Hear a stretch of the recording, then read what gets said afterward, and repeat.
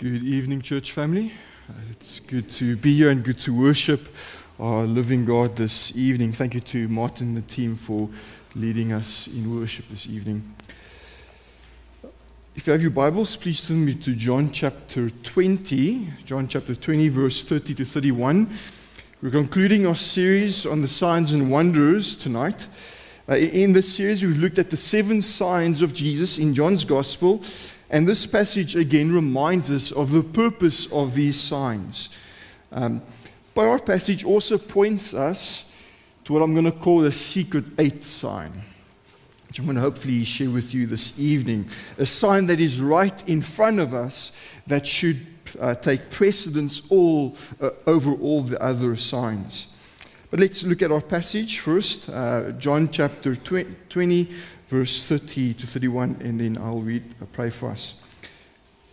Now Jesus did many other signs in the presence of his disciples, which are written in this book. But these are written so that you may believe that Jesus is the Christ, the Son of God, and that by believing you may have life in his name. Let's pray. Heavenly Father, as we come to still our hearts before your word, as we come to hear from you, we ask that we would behold wondrous things of you in your word. In particular, we pray that we would behold wondrous things in the gospel.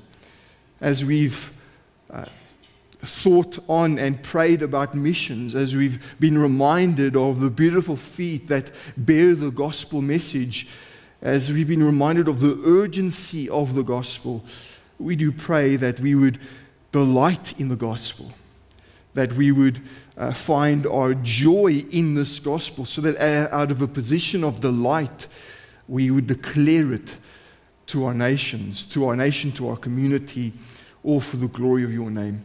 And so we pray, dear Lord, as we reflect upon this last sign, and the sign to which all these other signs point to, we pray that our hearts would burn with joy for the gospel, and as it burns, that we declare it boldly to our nation. We ask this all in Christ's wonderful name. Amen. Without it, all our preaching is vain. Without it, all our confessions of faith are futile. Without it, all of us are guilty of misrepresenting God. Without it, all of us are still dead in our sins. Without it, all of our loved ones, when they die, stay dead. Without it, all of us are most to be pitied. What am I talking about? Well, I'm talking about the foundation of the Christian faith. I'm talking about the sine qua non of Christianity. That is to say, I'm talking about something so absolutely essential that if you remove it, you destroy Christianity. I'm talking about the resurrection of the Lord Jesus Christ. That's Paul's point in 1 Corinthians 15. Without the resurrection, all our preaching of the gospel is vain.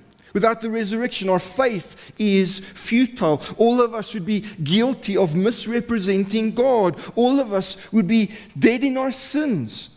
All our loved ones would remain dead. And all of us, therefore, would be most to be pitied of everyone alive.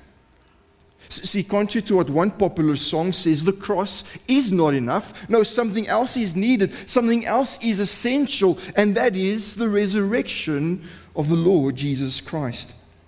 That's why John Stott once famously said, Christianity is in its very essence a resurrection religion. The concept of resurrection lies at its heart. If you remove it, Christianity is destroyed.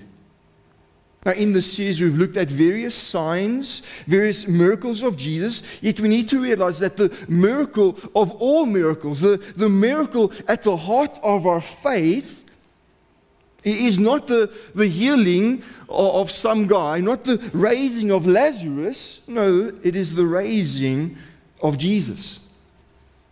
In fact, in Matthew 12 and Luke 11, Jesus tells the unbelieving Jews that one sign will be given them. The sign of the prophet Jonah.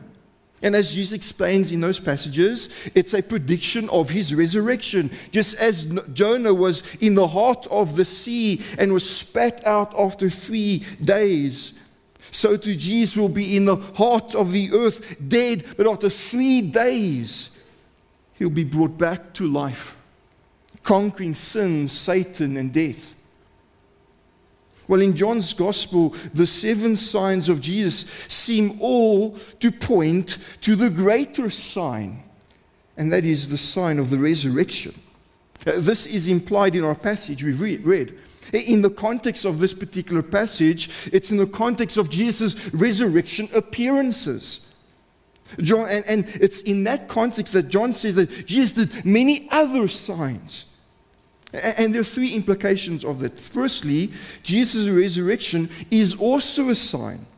But secondly, his resurrection is the final sign and therefore the most climatic sign. And thirdly, Jesus' resurrection has the same purpose as the other signs. That you may believe in Jesus as the Christ, as the Son of God, and by believing in him, you would have life in his name.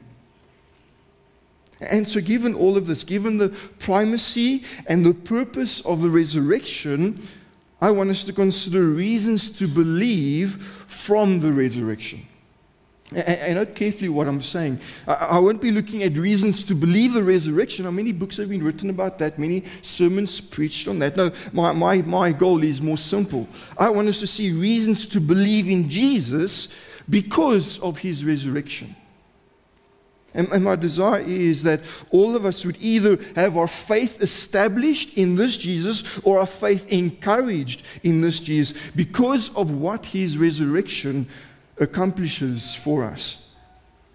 And now to do this, I want to give you this evening what I've called a Johannine theology of the resurrection. That is to say, I want us to see how Jesus, through the Gospel of John, presents the resurrection and all that the resurrection accomplishes for those who believe. In fact, I would argue from John's Gospel that the resurrection, as with all the other signs, provide us with various reasons to believe in Jesus. And so this evening we will be looking at a number of passages in John's Gospel, noting the resurrection and noting why the resurrection matters for us. Why we need to trust this Jesus. And hopefully we will see reasons why each one of us should believe in Jesus, why each one of us should trust in him more and more. And by way of warning, let me warn you, gird your loins because I've got 7 points. You heard that right? 7 points. The first one I want you to see is the resurrection accomplishes our relationship with the Father. The very first appearance of the resurrection in John's Gospel is John chapter 2, verse 18 to 21. There it says, "So the Jews said to him, 'What sign do you show us for doing these things?' Jesus answered them, 'Destroy this temple, and in 3 days I'll raise it up.' But he was speaking about the temple of his body. When therefore he was raised from the dead, his disciples remembered that he had said this, and they believed the scriptures and the word that Jesus had spoken." Now, what's interesting of this particular passage is Jesus links himself with the temple. And in particular, he links his resurrection with the replacement of the temple. Jesus' point seems to be this, that all that was significant about the temple has been fulfilled in and through the resurrection. Remember, at the temple, you would find God's provision for sin in the sacrificial system. In the temple, you would find God's perfect law within the Ark of the Covenant, reminding Israel to be holy. In the temple, you would find God's presence with his people as they worship him as their joy. See, Jesus in his resurrection has fulfilled all of this. In the resurrection, the Son sacrifices himself as the Lamb of God who takes away the sin of the world.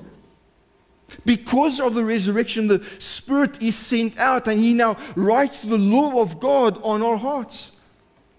And after the resurrection, the Father is now no longer worshipped on this or that mountain. No, he's worshipped in spirit and truth. And the implication for all of this is because of the resurrection, there is a new relationship with God. There is a new meeting place between you and God. There is a new way to worship the one and true living God. See, for fallen man under God's wrath because of sin, for fallen man made unclean because of his unholiness, for fallen man separated from God's presence, the resurrection opens up a way to know God, to relate to Him, to worship Him, to enjoy Him. See, the only way to know and worship the true God is not through some dead prophet, some dead wise man. No, it is through the risen and living Lord Jesus Christ. He is the new temple, and we meet with God in Him. And so it's appropriate that John's first mention of the resurrection is in chapter 2, because in the rest of the gospel he teases out what this means. As the gospel progresses and as the resurrection is explained, this relationship with the Father is expanded on and elaborated. At least the second thing I want you to see, the resurrection accomplishes our rebirth by the Spirit. Our rebirth by the Spirit. In John chapter 14, verse 18 and 19, Jesus says this to His disciples: I will not leave you as orphans. I will come to you. Yet a little while and the world will see me no more, referring to His death. But you will see me. Why? Because of the resurrection. And He tells us that because He says, because I live, you also will live. See, here Jesus comforts His worried disciples that even though He leaves them by the way of the cross, He will not abandon them. He will not leave or forsake them. No, they will see Him again. They will be with Him again. And through the Spirit, they will live because He lives.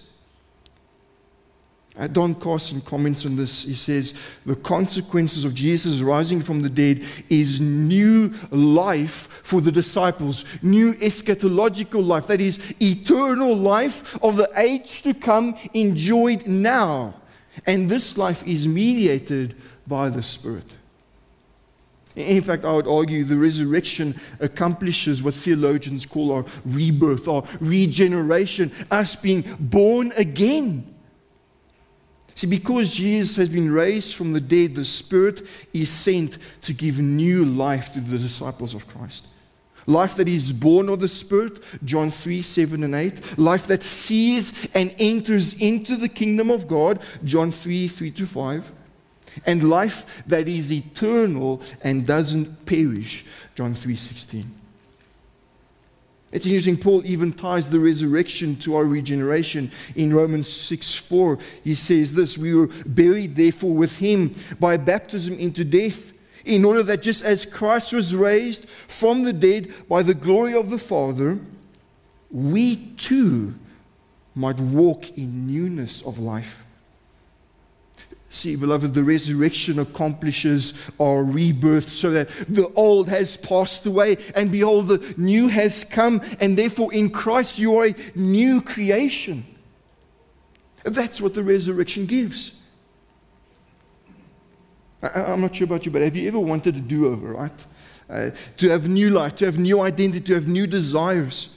Perhaps you're an unbeliever here, perhaps you're even a nominal Christian, but your life is marked by sin. It's marked by darkness, failure, guilt. Your heart is actually still sinful and dead and lifeless.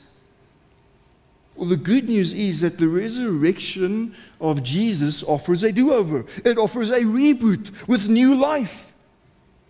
Why? Because He lives, you can live. So the resurrection accomplishes the rebirth by the Spirit. Thirdly, I want you to see that the resurrection accomplishes our forgiveness for sin. In John 20, verse 19 to 20, we read this: on the evening of that day, the first of the week, the doors being locked, and where the disciples were for fear of the Jews, Jesus came and stood among them and said to them, "Peace be with you." When he had said this, he showed them his hands and his side. Then the disciples were glad when they saw the Lord. Now remember, when Jesus was arrested by the Jewish leaders, not only did Peter deny him, but the rest of them abandoned him. All of them, in a sense, betrayed him and left him behind. And here the risen Lord Jesus meets his cowering disciples, and instead of a word of rebuke, he greets them with peace. He says, "Peace be with you." He tells this to his guilty disciples. Now that might just be a standard greeting in Jewish background, but the fact that he repeats this message suggests a greater significance. Jesus here is announcing that despite their sin, despite their fear, despite their guilt, he brings peace. He offers forgiveness. It's as if he's saying, "Look at my hands, look at my feet. I've paid for your sin. I've paid for your betrayal. And therefore I live to give you forgiveness." That's why Paul in Acts 13:37-38 says this: "He whom God raised up did not see corruption. Let it be known to you, therefore, brothers, that through this man forgiveness of sins is proclaimed to you." That's why he says in 1 Corinthians 15:17, "If Christ has not been raised, you are still dead in your sins." That's why Paul even says, Romans 4:25, he says, "Jesus was delivered up for our transgressions and raised up for our justification." See, in his resurrection, Jesus' sacrifice is accepted, and those united to him are forgiven of their sin, and they now have peace. They have shalom, forgiveness with God. I don't know about you, but guilt is one of the worst burdens to carry. And Jesus' resurrection offers the relief. In his death, Jesus pays for our sin. And in his resurrection, he offers forgiveness.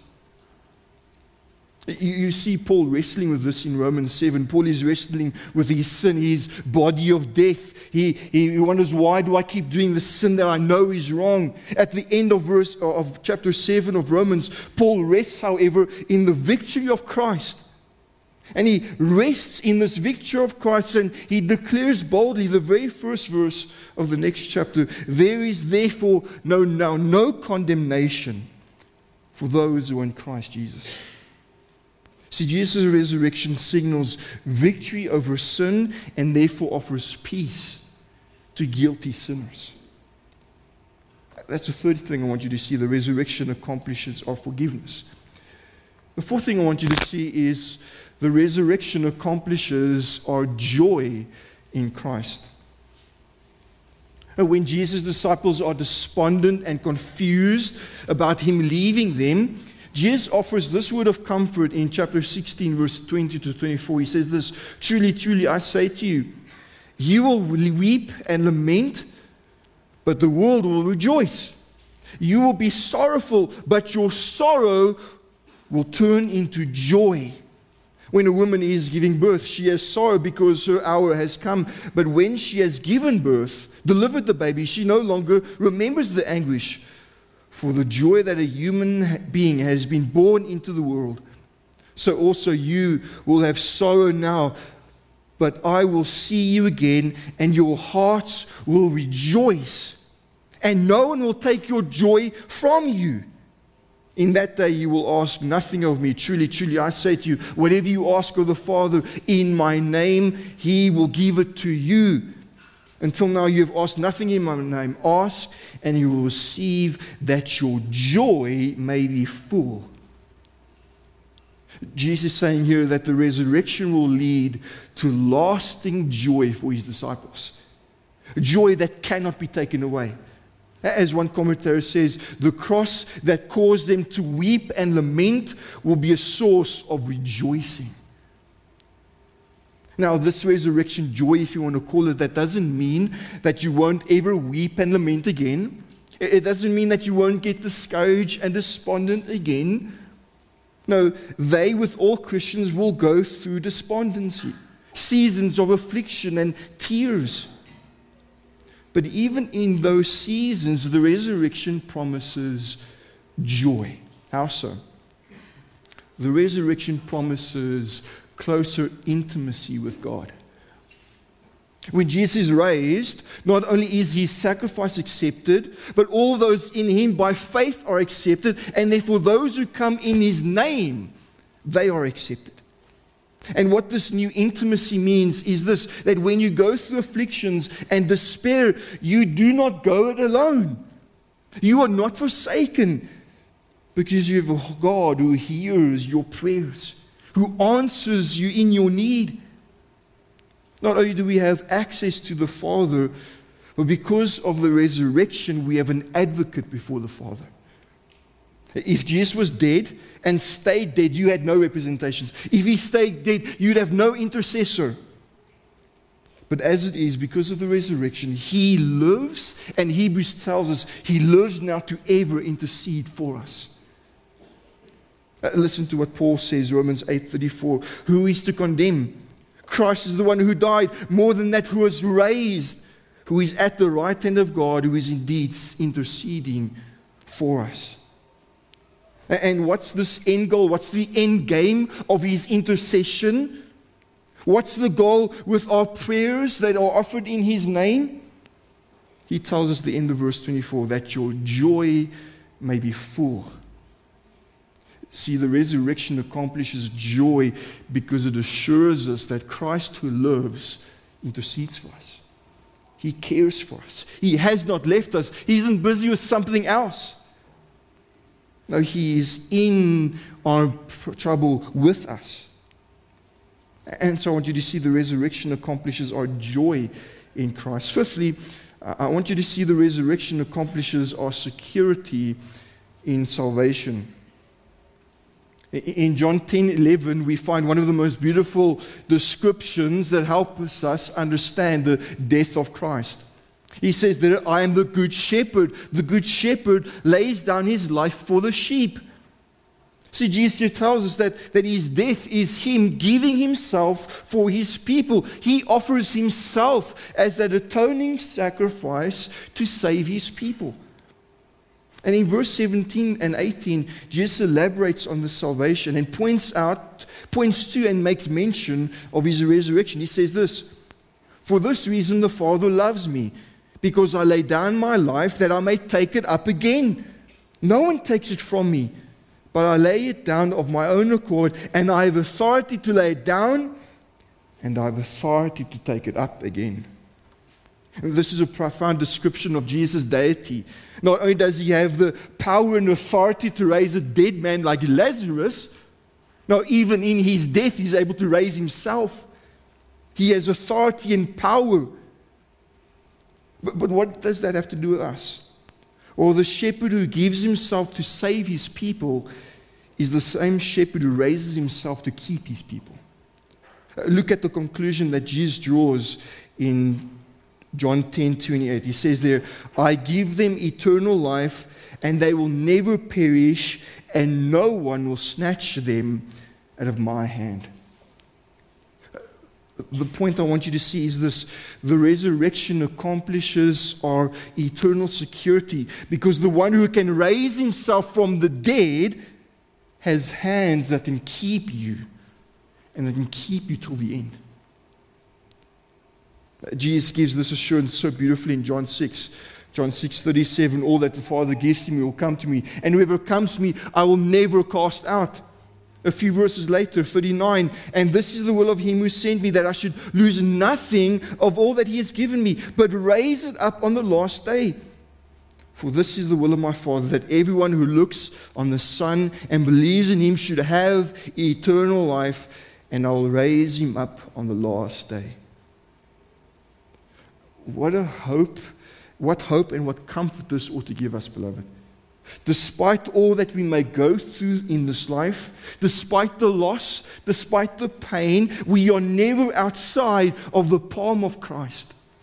He who raised Lazarus, who raised himself, will one day raise us and raise us in glory. What the security, what hope this security offers, especially when we find ourselves in despair. think of Paul as an example here again.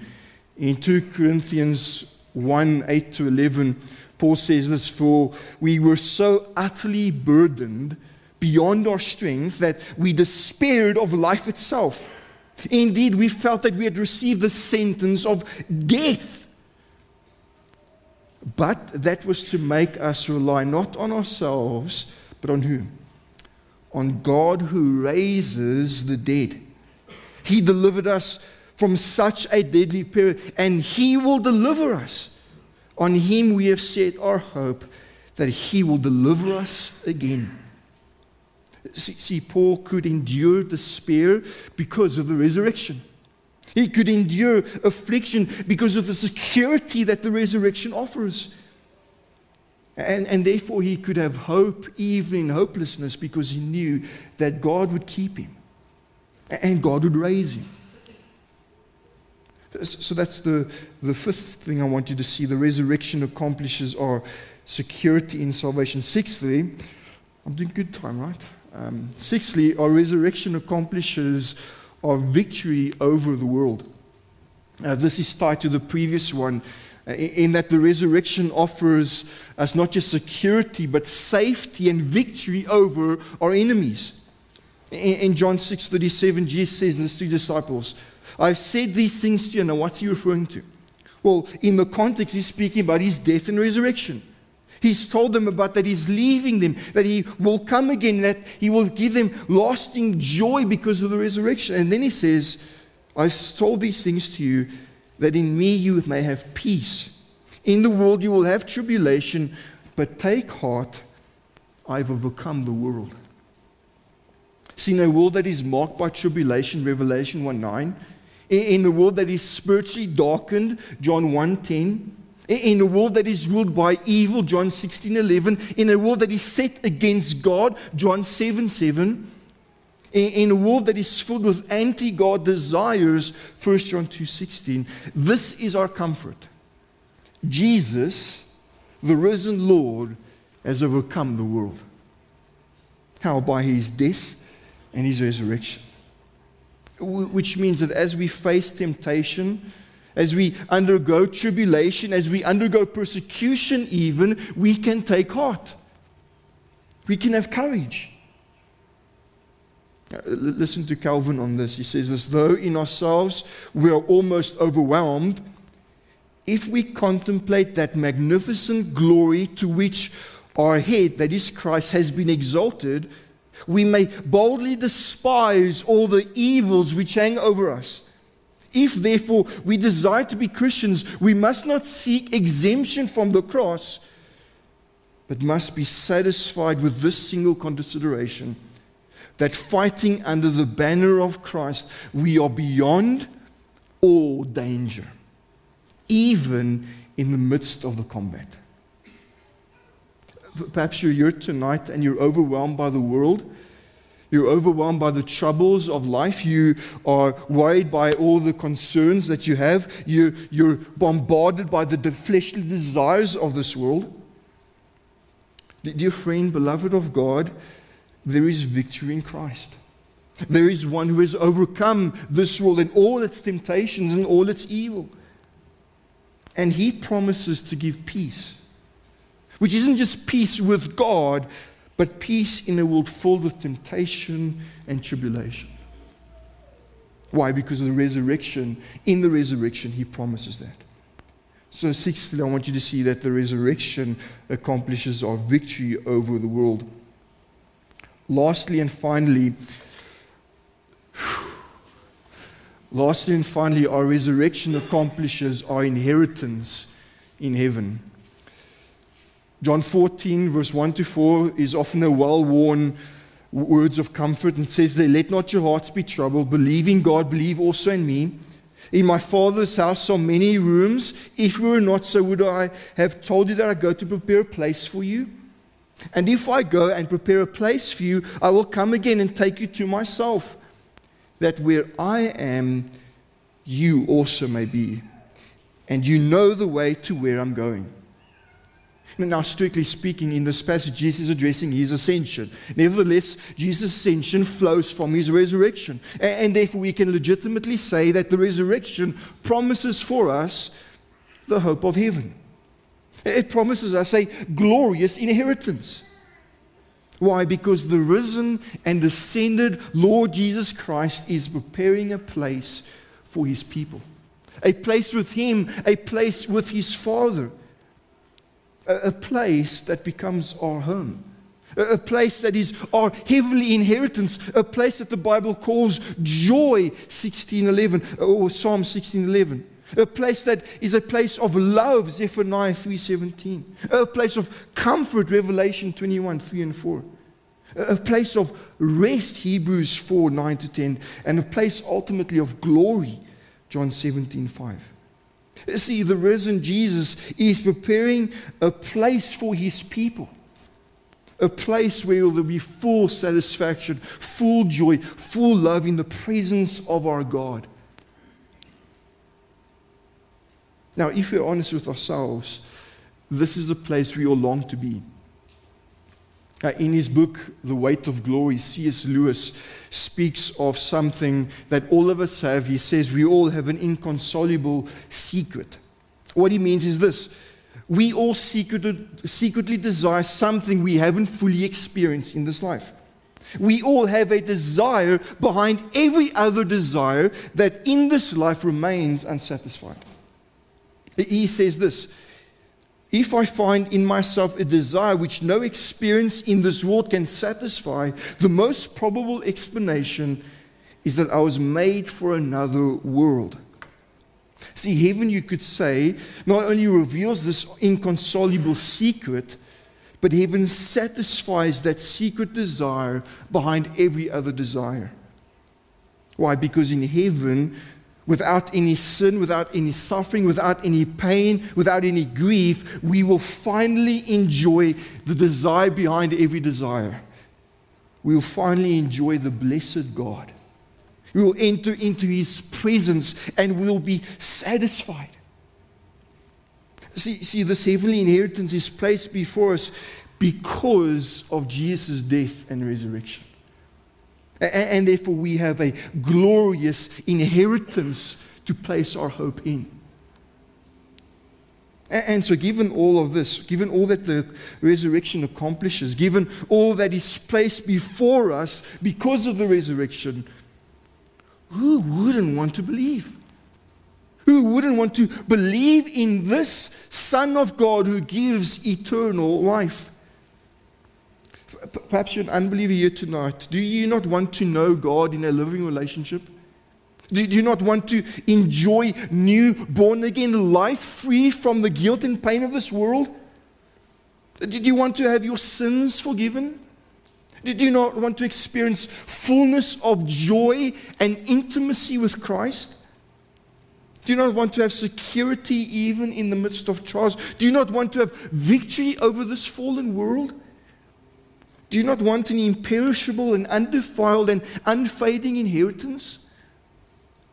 Well, believe then in this Son. Believe in the Lord Jesus Christ. Believe in the one who lives so that you may live. See, the resurrection matters. It matters to the unbeliever who can only be saved by faith in the risen Lord. But the resurrection also matters to the believer. It matters not just for when we get saved, but it matters as we live Christian lives in this fallen world. Remember, Jesus told his disciples, because I live, you also will live. And that implies not just the moment of your salvation, it implies every single moment of your life. Now, let's be honest, at times as Christians, that life can become very dull and dreary. That life can sometimes just become burdensome. Sometimes that life is disconnected from Christ, where we are more concerned about what we can get out of Christ than living for Christ. Sometimes that life just seems like it's going through the motions. Why is that? Well, let me answer that by sharing a story with you. On one Easter Sunday, a family was driving to church, and while they were driving, the dad was explaining the significance of Easter Sunday. He was telling his young boy, we are celebrating the resurrection of Jesus, coming back from the dead and living now. And so after a few moments, the boy piped up, as only kids can, and asked this question. Oh, cool. Is Jesus at church today then? Let me ask you, how would you answer that boy? Is Jesus at church today? Was he here this morning? Is he here now? Or let's expand upon that a little bit. Is Jesus with our fellowship today? As we leave and we have coffee, is he present? Is Jesus present when you read your Bible and you pray? Is Jesus present when you're involved in ministry? Now, Eugene Peterson, in one of his books on spiritual formation, points out that one of the reasons our life becomes so dreary, one of the reasons our Christianity is dull, one of the reasons our relationship with God has become mundane, and our worship becomes more a self-helping performance, he says ultimately it's because we've lost our sense of wonder. He explains it this way. Listen to what he says. Without wonder, we approach spiritual formation as a self-help project. We employ techniques, we analyze gifts and potentialities, we set goals, we assess progress, and therefore spiritual formation is reduced to cosmetics. Without wonder, the motivational energies in spiritual formation get dominated by anxiety and guilt. Spiritual formation is then distorted into a moral workalism and a pious athleticism. Let me ask you again, what is the wonder at the heart of the Christian faith? What is the ultimate sign and wonder of the Christian faith? It is the resurrection. It is the fact that Jesus lives. See, it's because of the wonder of the resurrection that we can say, yes, Jesus is here in the Spirit in His people. Yes, He is present when we fellowship with one another. Yes, He's there when I pray and I read my Bible. Yes, He's there as I serve in the ministry. Yes, He's there. What some of us need and what I need is to have our wonder recaptured. To have a resurrection wonder again, to realize again that Jesus is alive, and because He is alive, He is here. He's with His people. He hasn't left His people.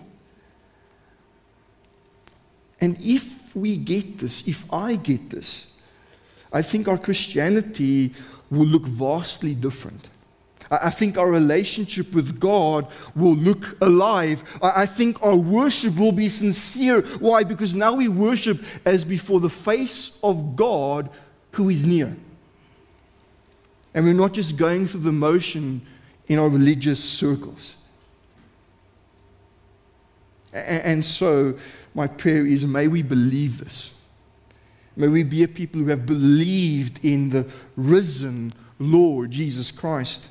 May we know that He is the Christ, the Son of God, and may we live for Him and with Him because He lives. May that be your prayer even this evening. Let's pray.